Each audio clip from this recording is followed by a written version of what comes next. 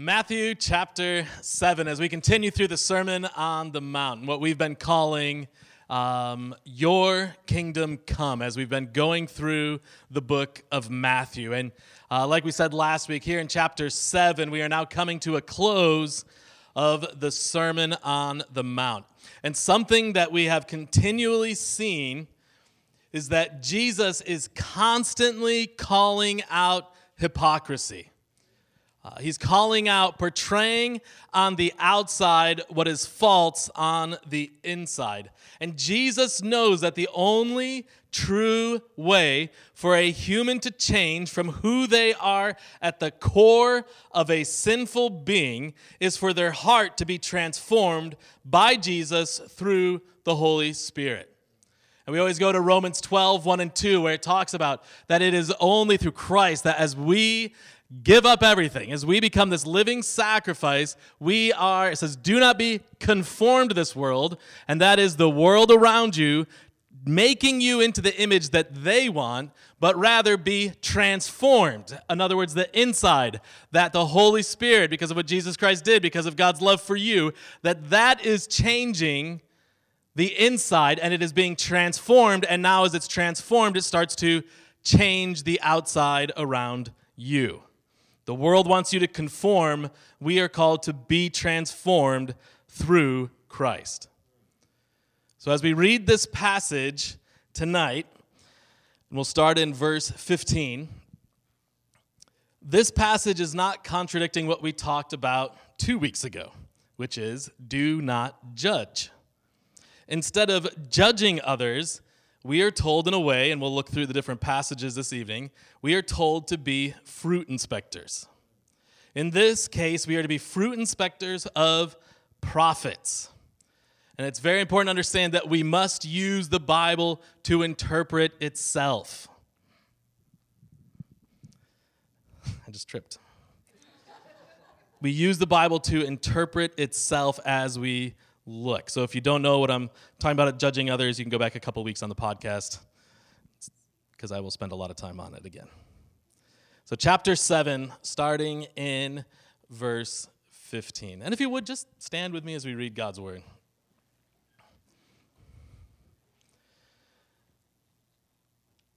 It says, watch out for false prophets. They come to you in sheep's clothing, but inwardly they are ferocious wolves. By their fruit you will recognize them. Do people pick grapes from thorn bushes or figs from thistles? Likewise, every good tree bears good fruit, but a bad tree bears bad fruit. A good tree cannot bear bad fruit, and a bad tree cannot bear good fruit. Every tree that does not bear good fruit is cut down and thrown into the fire. Thus by their fruit you will recognize them. Go ahead and have a seat. The first thing I want to look at is this word prophet. And there has always been a lot of words used as prophet or as prophecy, but something that we have to kind of differentiate here is that the word prophet in and of itself is a call from God. It is a ministry on someone through whom God made known his word and himself to his people. When Jesus is performing miracles, people say, truly, this man is a prophet, meaning that, and it couldn't have been more true, Jesus, through his calling, through his ministry, was making God known and his word and himself known to his people. And so as we go through the entire Bible, we see true prophets and false prophets. And there are always a plethora of false prophets, starting from the very beginning to now. And a false prophet, the definition would be that word deliberately is important, a deliberately deceptive person pretending to be a prophet. So, this is someone who purposefully comes in, they purposely have a hidden agenda, and they are purposefully trying to bring people away to believe a gospel other than the gospel that we have, the gospel that Jesus provided for us, the good news. And then to declare a prophecy would be to declare who God is and what he is about. It isn't always about future happenings. We tend to think that a prophecy is just something that's going to happen in the near or distant future. And again, a false prophet is somebody who, if they declared that something would happen and it didn't happen, Old Testament was, you kill him, you stone him. That's it. It's quite a drastic thing if you got it wrong. That is not for today, by the way. So to declare a prophecy would be to declare who God is and what he is about. Now, we can think that false teachers are only people that have positions of authority. Somebody who is a pastor of a church, somebody who's in charge of something, somebody who's written a book. But false teachers exist anywhere. In several churches I've been at, and I've been in a lot of churches, so it's okay for me to say because you'll never figure out which ones. But they have led small groups. They've led Sunday schools. They've been on staff. They've just been in friend groups. And they just bring in, one Bible college I worked at, we had, this is long before my time, there was an RA who literally got an entire dorm of people to believe that he gave them salvation. He talked them all into believing they weren't saved, and then that he was the one that provided for them. It was crazy. So they can exist anywhere. And this was a massive problem then, even in the time of Jesus. The reason that people didn't believe Jesus was because there were so many false messiahs at his time. In fact, some historians believe that Barabbas, who they resist, some people thought he was the Messiah because he had come to fight the Romans, and they all had a messed up view of what a Messiah would do, and defeating the Romans was one of those things. So then we go into Paul, and Paul has a massive problem with false prophets, false teachers, and I'm going to use the two interchangeably just to clarify. And Paul's constantly writing against these false teachers who are teaching another gospel. In Galatians, he says, than what I have taught you, or what that we see through Jesus. And all the way through today, there are false prophets. There are false teachers who are leading people away from the true gospel of Jesus Christ. The good news that Jesus did it all. That Jesus came, lived a perfect life, was punished for our sins, took our sins upon his shoulders, took in his death our sins to the grave, rose again defeating sin and death, and now we have a living Savior, and he's in the world today. I'm quoting a lot of hymns on accident. And so now we can have this relationship because of God's immense love for you and I, in that while we were yet sinners, Christ died for us. So that is the true gospel.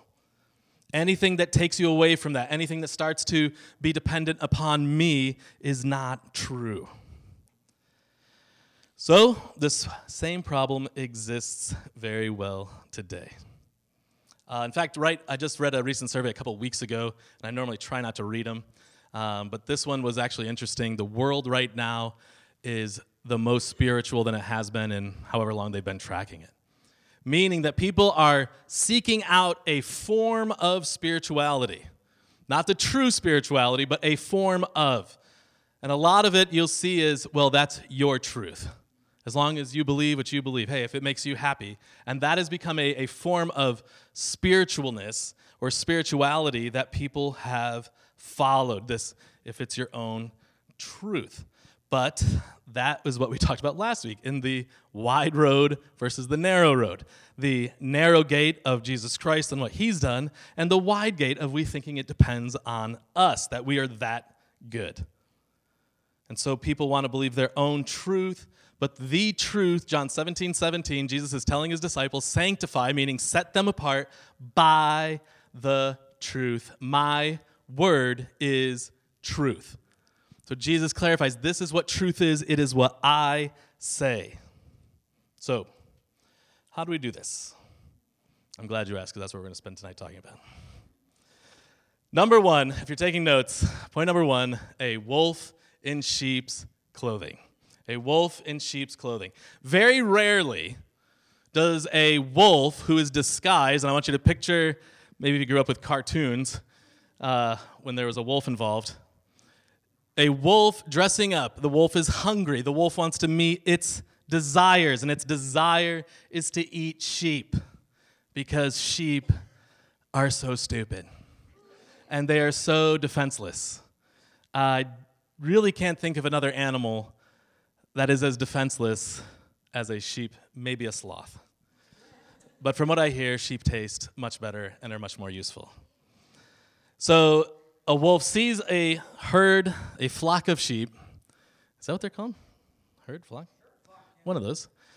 And he dresses up as a sheep, not to just distract or to disguise himself for the sheep, but also the shepherd. He knows the shepherd is watching out. And so he wants to make sure that the shepherd also believes that he's a sheep. Very rarely does a wolf show up dressed as a sheep and yell, "I'm a wolf. Check out this sweet sheep costume I got." You'll never know. And the same is true with false prophets. They come into the midst wanting to blend in. In fact, a lot of times they will not only want to blend in, but they will want to blend in really well with the shepherd or the under-shepherd. They will want the under-shepherd to believe they are the best sheep, that they are there to help. Give me responsibility, I can handle it. And that's what we see with this wolf. He's coming in to the sheep to try to disguise himself because he is going to do whatever is necessary to eat. He's going to do whatever is necessary to fulfill his desires, to satisfy his stomach. And so he will go to great sacrifice to make sure that he wins. The warning here is a false prophet looks to fit in. They aren't going to howl like a wolf. They are going to baa like a sheep. And they will do whatever is necessary to blend in. So number 2, this is where we're going to spend a little bit of time, and that is testing the prophecies. How do we test these prophets to see if what they are saying is real or not? And I can't emphasize this enough, and I'm going to say it many times, the importance of your own personal study in God's Word is of the utmost priority here. When we look at counterfeit money and the Secret Service, which looks to stop counterfeit money, they spend the vast majority of their time studying what is real. What does a real $100 bill look like? What does a real $20 bill look like? They spend a very little amount of time looking at what is false. They study the truth. Because then when something false shows up, they know it right away. Because when you know the truth, without even knowing it, you will know what is false. So the importance of your own personal study is so important. Your time in God's Word, as we went through chapter 6, talking about your time communing with God, your time in private fellowship with Him, in praying and fasting and studying is so important. So turn with me to 1 Thessalonians chapter 5. I should have told you to turn there before I said all that last stuff. 1 Thessalonians chapter 5, starting in verse 19. If you're looking to memorize a lot of verses fast, 1 Thessalonians 5 is where to go. So 1 Thessalonians chapter 5, starting in verse 19. And there is a lot in here, but I want to, this is Paul writing to the Thessalonians, letting them know to be careful of false prophets. But he says in verse 19, "Do not quench the Spirit. Do not treat prophecies with contempt, but test them all. Hold on to what is good. Reject every kind of evil." All right, ready to memorize your first verse? Here we go. Say it out loud with me. Verse 19. Do not quench the Spirit. You did it. Now, when you're back with your kids, you can share memory verses with them. And yours may be shorter than theirs this week. Do not quench the Spirit. What is God revealing to you in your personal time with Him? The Holy Spirit exists. His main ministry is to teach us and show us and guide us to be more like Jesus. That is why he exists. So when you're told, do not quench the Spirit, you also say, become more like Jesus. Continue growing. Continue growing in your spiritual walk with him. And if you want to know what you're supposed to be, study it. You study Jesus more than anything. And you allow the Holy Spirit to do his work inside you to point you to Jesus more and more. So what is God revealing to you through your time spent with him about what is being said or taught? When you're encountering teachers, myself included, what is God teaching you through his word, through time with him? And does it contradict? Then we need to have a conversation. And I'm not always right. So number 1, do not quench the spirit. The next verse, do not treat prophecies with contempt, but test them all. Means don't come into hearing someone share, let's say, for instance, me, and you walk in the doors going, let's see what he has to say this time. Here we go again. Tell us another story, Rob. This is great. Oh, you moved around a lot.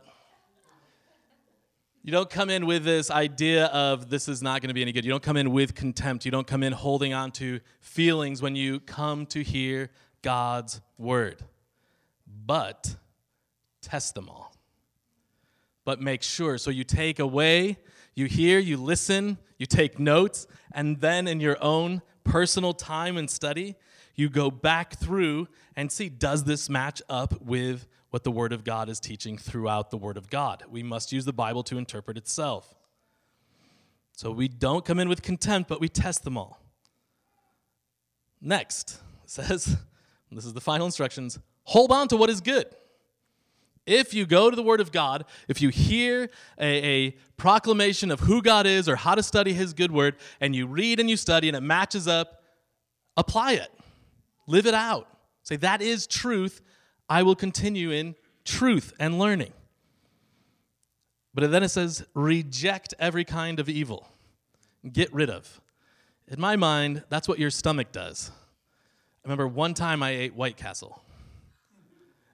That was rejected. That is what we do with false teaching. If what we are hearing goes back to our word, and I encourage people regularly, if you hear something from someone, first go to that person and ask them, please explain this. You said this. This is what I'm seeing in the Word of God. Please help me understand this. Is there something I'm missing, or is there something you're missing? But if it is wrong, reject it. Get rid of it. Spit it out. Walk away. And that is what we see in this passage in 1 Thessalonians 5 of how do we go about testing the prophecies. Again, it comes down to your study, asking questions. Our prayer at the end of every service is that we would learn to apply it, that we wouldn't just walk out, but rather we would go to the mirror of God's word, as James tells us, and look at ourselves and know what needs to change. The next point is what I originally called Paul's rules for correct prophecies, but I just changed it to biblical rules for correct prophecies because I put a passage from John in there. But I want to look at these because these are very defining in a lot of things I'm seeing recently. A lot of things that I am seeing problems that are sneaking into the church because of wolves in sheep's clothing. And so rule number 1, I want you to write down these references, and please let me know. I can send you any notes that you would like. But the biblical rules for correct prophecies, and most of these are going to come from Paul, is number 1, it must be for the common good. A prophecy that is being made, a truth that is being declared about God or about his word, it must be for the common good. Paul talks about this in 1 Corinthians 12:7. And again, this is not a exhaustive study by any means. I would encourage you, if you have cross-references in your Bible, as you study these, keep looking through the different cross-references. But I want you to turn to Ephesians chapter 4, because Ephesians chapter 4 kind of summarizes my first and my second point.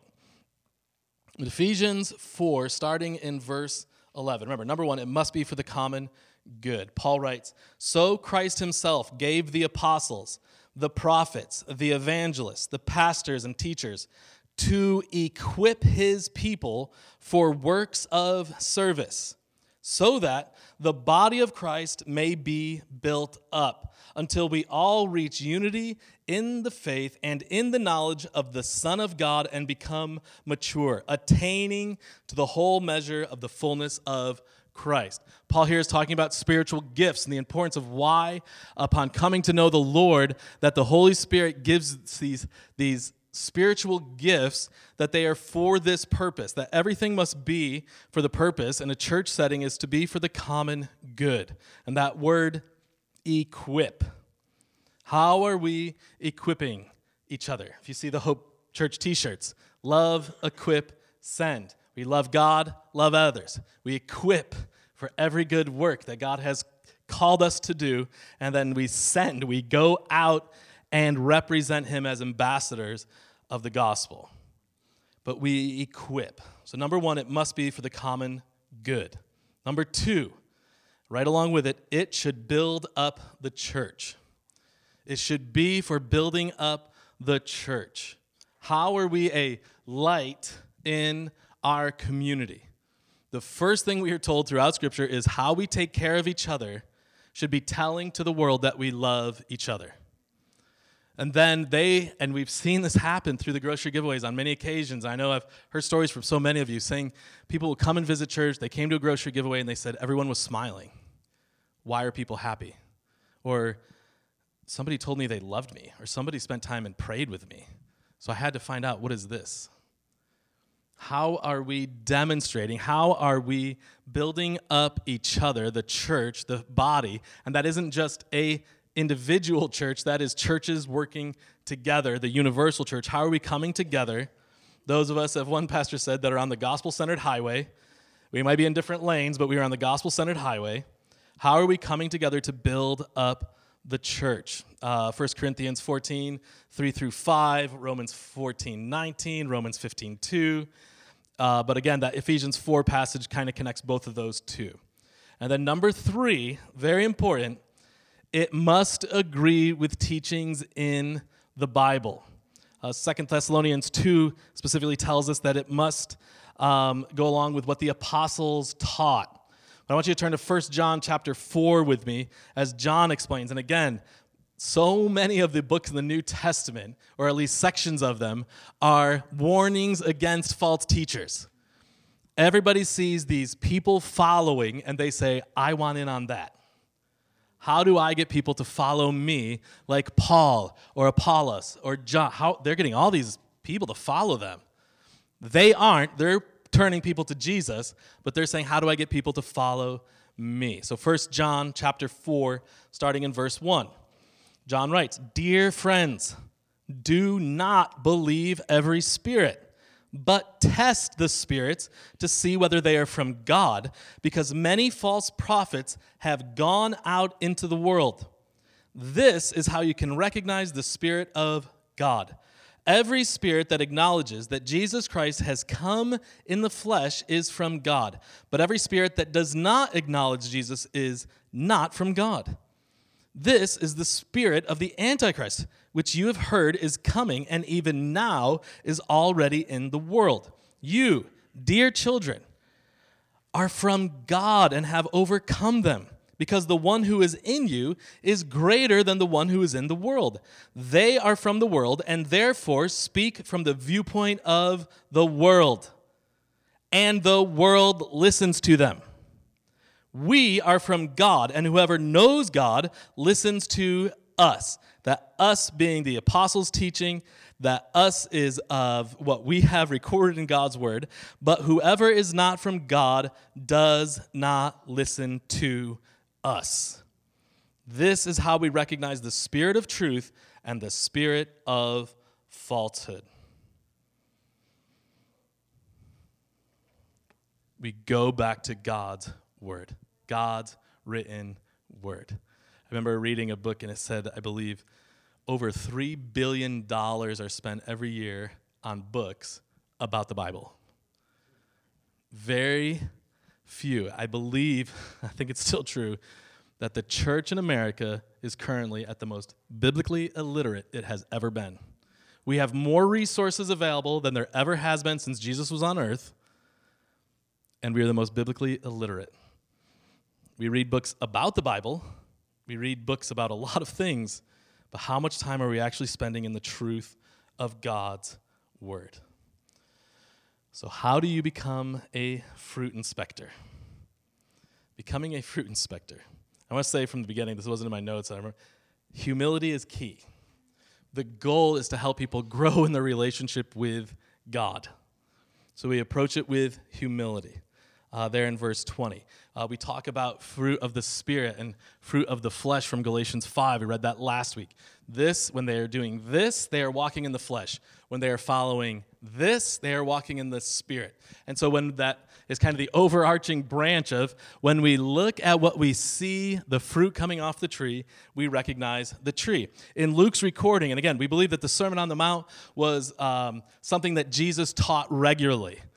We see different recordings of it, and a lot of what we see early on, in fact, the book of James is thought to just be kind of a commentary on the Sermon on the Mount of this is how we can now apply this more.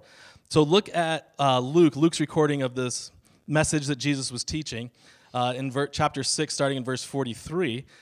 Jesus says, "No good tree bears bad fruit, nor does a bad tree bear good fruit. Each tree is recognized by its own fruit.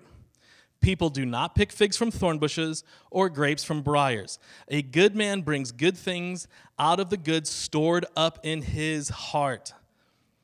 And an evil man brings evil things out of the evil stored up in his heart. For the mouth speaks what the heart is full of." That stores up. A good man stores up good works. We, as sinful human beings, are incapable of storing up good things in our heart. It is only through the work of Jesus and the Holy Spirit working in our lives, transforming who we are, and us growing in Him, that then we can store up good fruit in our heart that spills out. I use the illustration all the time. If I'm holding a cup of coffee and you bump into me and coffee spills out, why? Well, because you bumped into me. No, I put coffee in my cup. If I put water in my cup, water would have spilled out. It's whatever I'm filling my cup is. When something happens, that's what spills out. I would love to blame you for spilling my coffee, but I'm the one that put coffee in it. So what we do and what we are filling our hearts and our lives and our minds with when we encounter a bump is what's going to spill out. And so when we look at a tree, we can look at it, and I was like, hey, by my house, I have these magnificent orange trees at my house. They're huge orange trees. You come over in the fall or in the winter, and you're like, wow, those are the biggest orange trees I've ever seen. So you buy my house. And then you're like, Rob, these orange trees aren't producing any oranges. Like, well, yeah, they're oaks. They're massive oaks. I have 6 of them. I'm sorry, did I mispronounce oak and make it sound like orange again? Oh, I do that all the time. Why? Well, because it's an oak tree, oranges aren't going to grow off of it. And what we go after and what we feed in our garden and what we try to take care of and grow, and then the squirrels eat it. Those are the things that we nurture. Those are the things that we want to grow. So here Jesus is saying, by the fruit you will know what kind of a plant it is. So how do we become a fruit inspector? The fruit always reveals the tree. Not only that, but when we first started the Sermon on the Mount, in John 15, we said the quality of the fruit reveals the health of the tree. So one is the fruit always reveals the tree, but then the quality of the fruit reveals the health of the tree. John 15, Jesus talks about, abide in me. I am the vine. You are the branch. However well you are connected and grafted into me and are being fed and watered through me will produce not just fruit, but John 15, Jesus says, but will produce fruit that lasts for eternity. So it comes down to, are we grafted into that vine? Are we healthy? Are we getting the nutrients? We went through Psalm 1 last week. That tree that is planted by that living water will always produce fruit in season. So where are you in your walk? How much time are you spending in God's Word, communing with Him, spending that time alone with Him? And then lastly, I forgot to start my timer again, but they put a clock up in the back wall. Lastly, I just want to go over a couple things, and this is a lot of just what I've been seeing. I would call these yellow flags or red flags or whatever. This is just kind of my take on, these are some things, churches I've been part of, ministries I've been part of, that you should take pause when you start to see these. Or confront the person, talk to them. Some of you in here are moving away. It's very sad.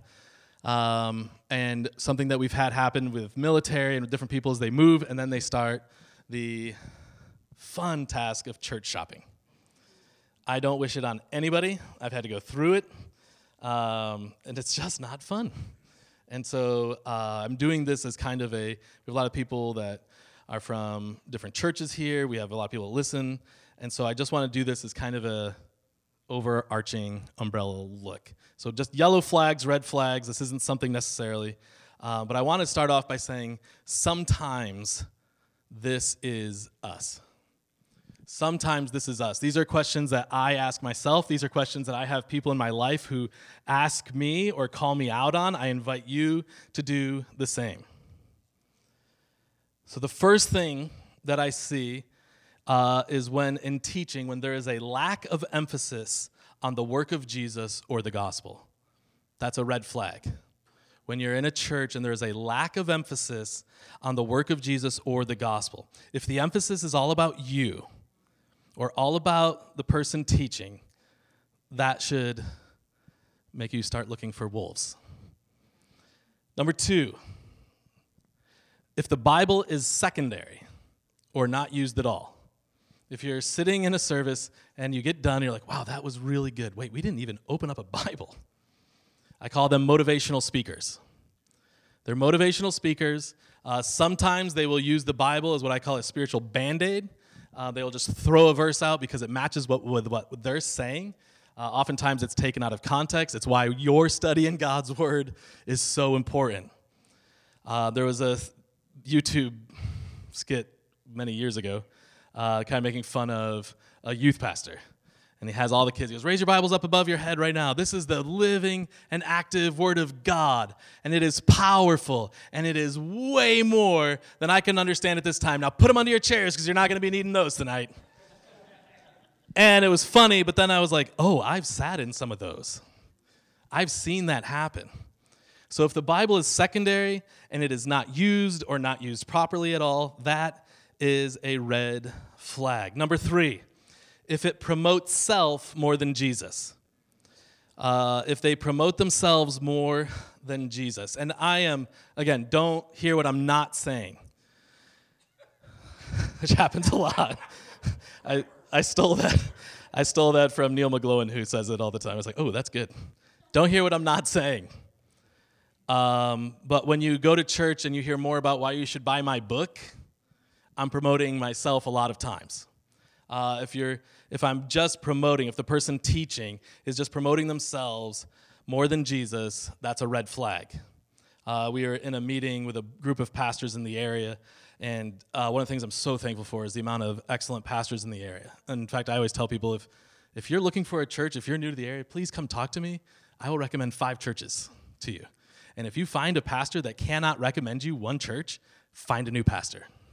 There are some excellent churches in this area, in Somerville. But Craig Tuck was praying, and he said, Lord, help us be more about your kingdom than our logo and than our ego. And I don't know if it originated with him, but I thought, that's really good. So often, and there are podcasts that teach pastors, and again, it's not always bad, but they teach you how to brand yourself and brand your church so that it's recognizable so you can get more followers, and how do you do this, and and it's all about your logo and your branding. And again, not always bad, but yellow flag. Is the teacher more about their logo and ego than about building the kingdom of God? Another way I've heard pastors say it is they don't play well with others.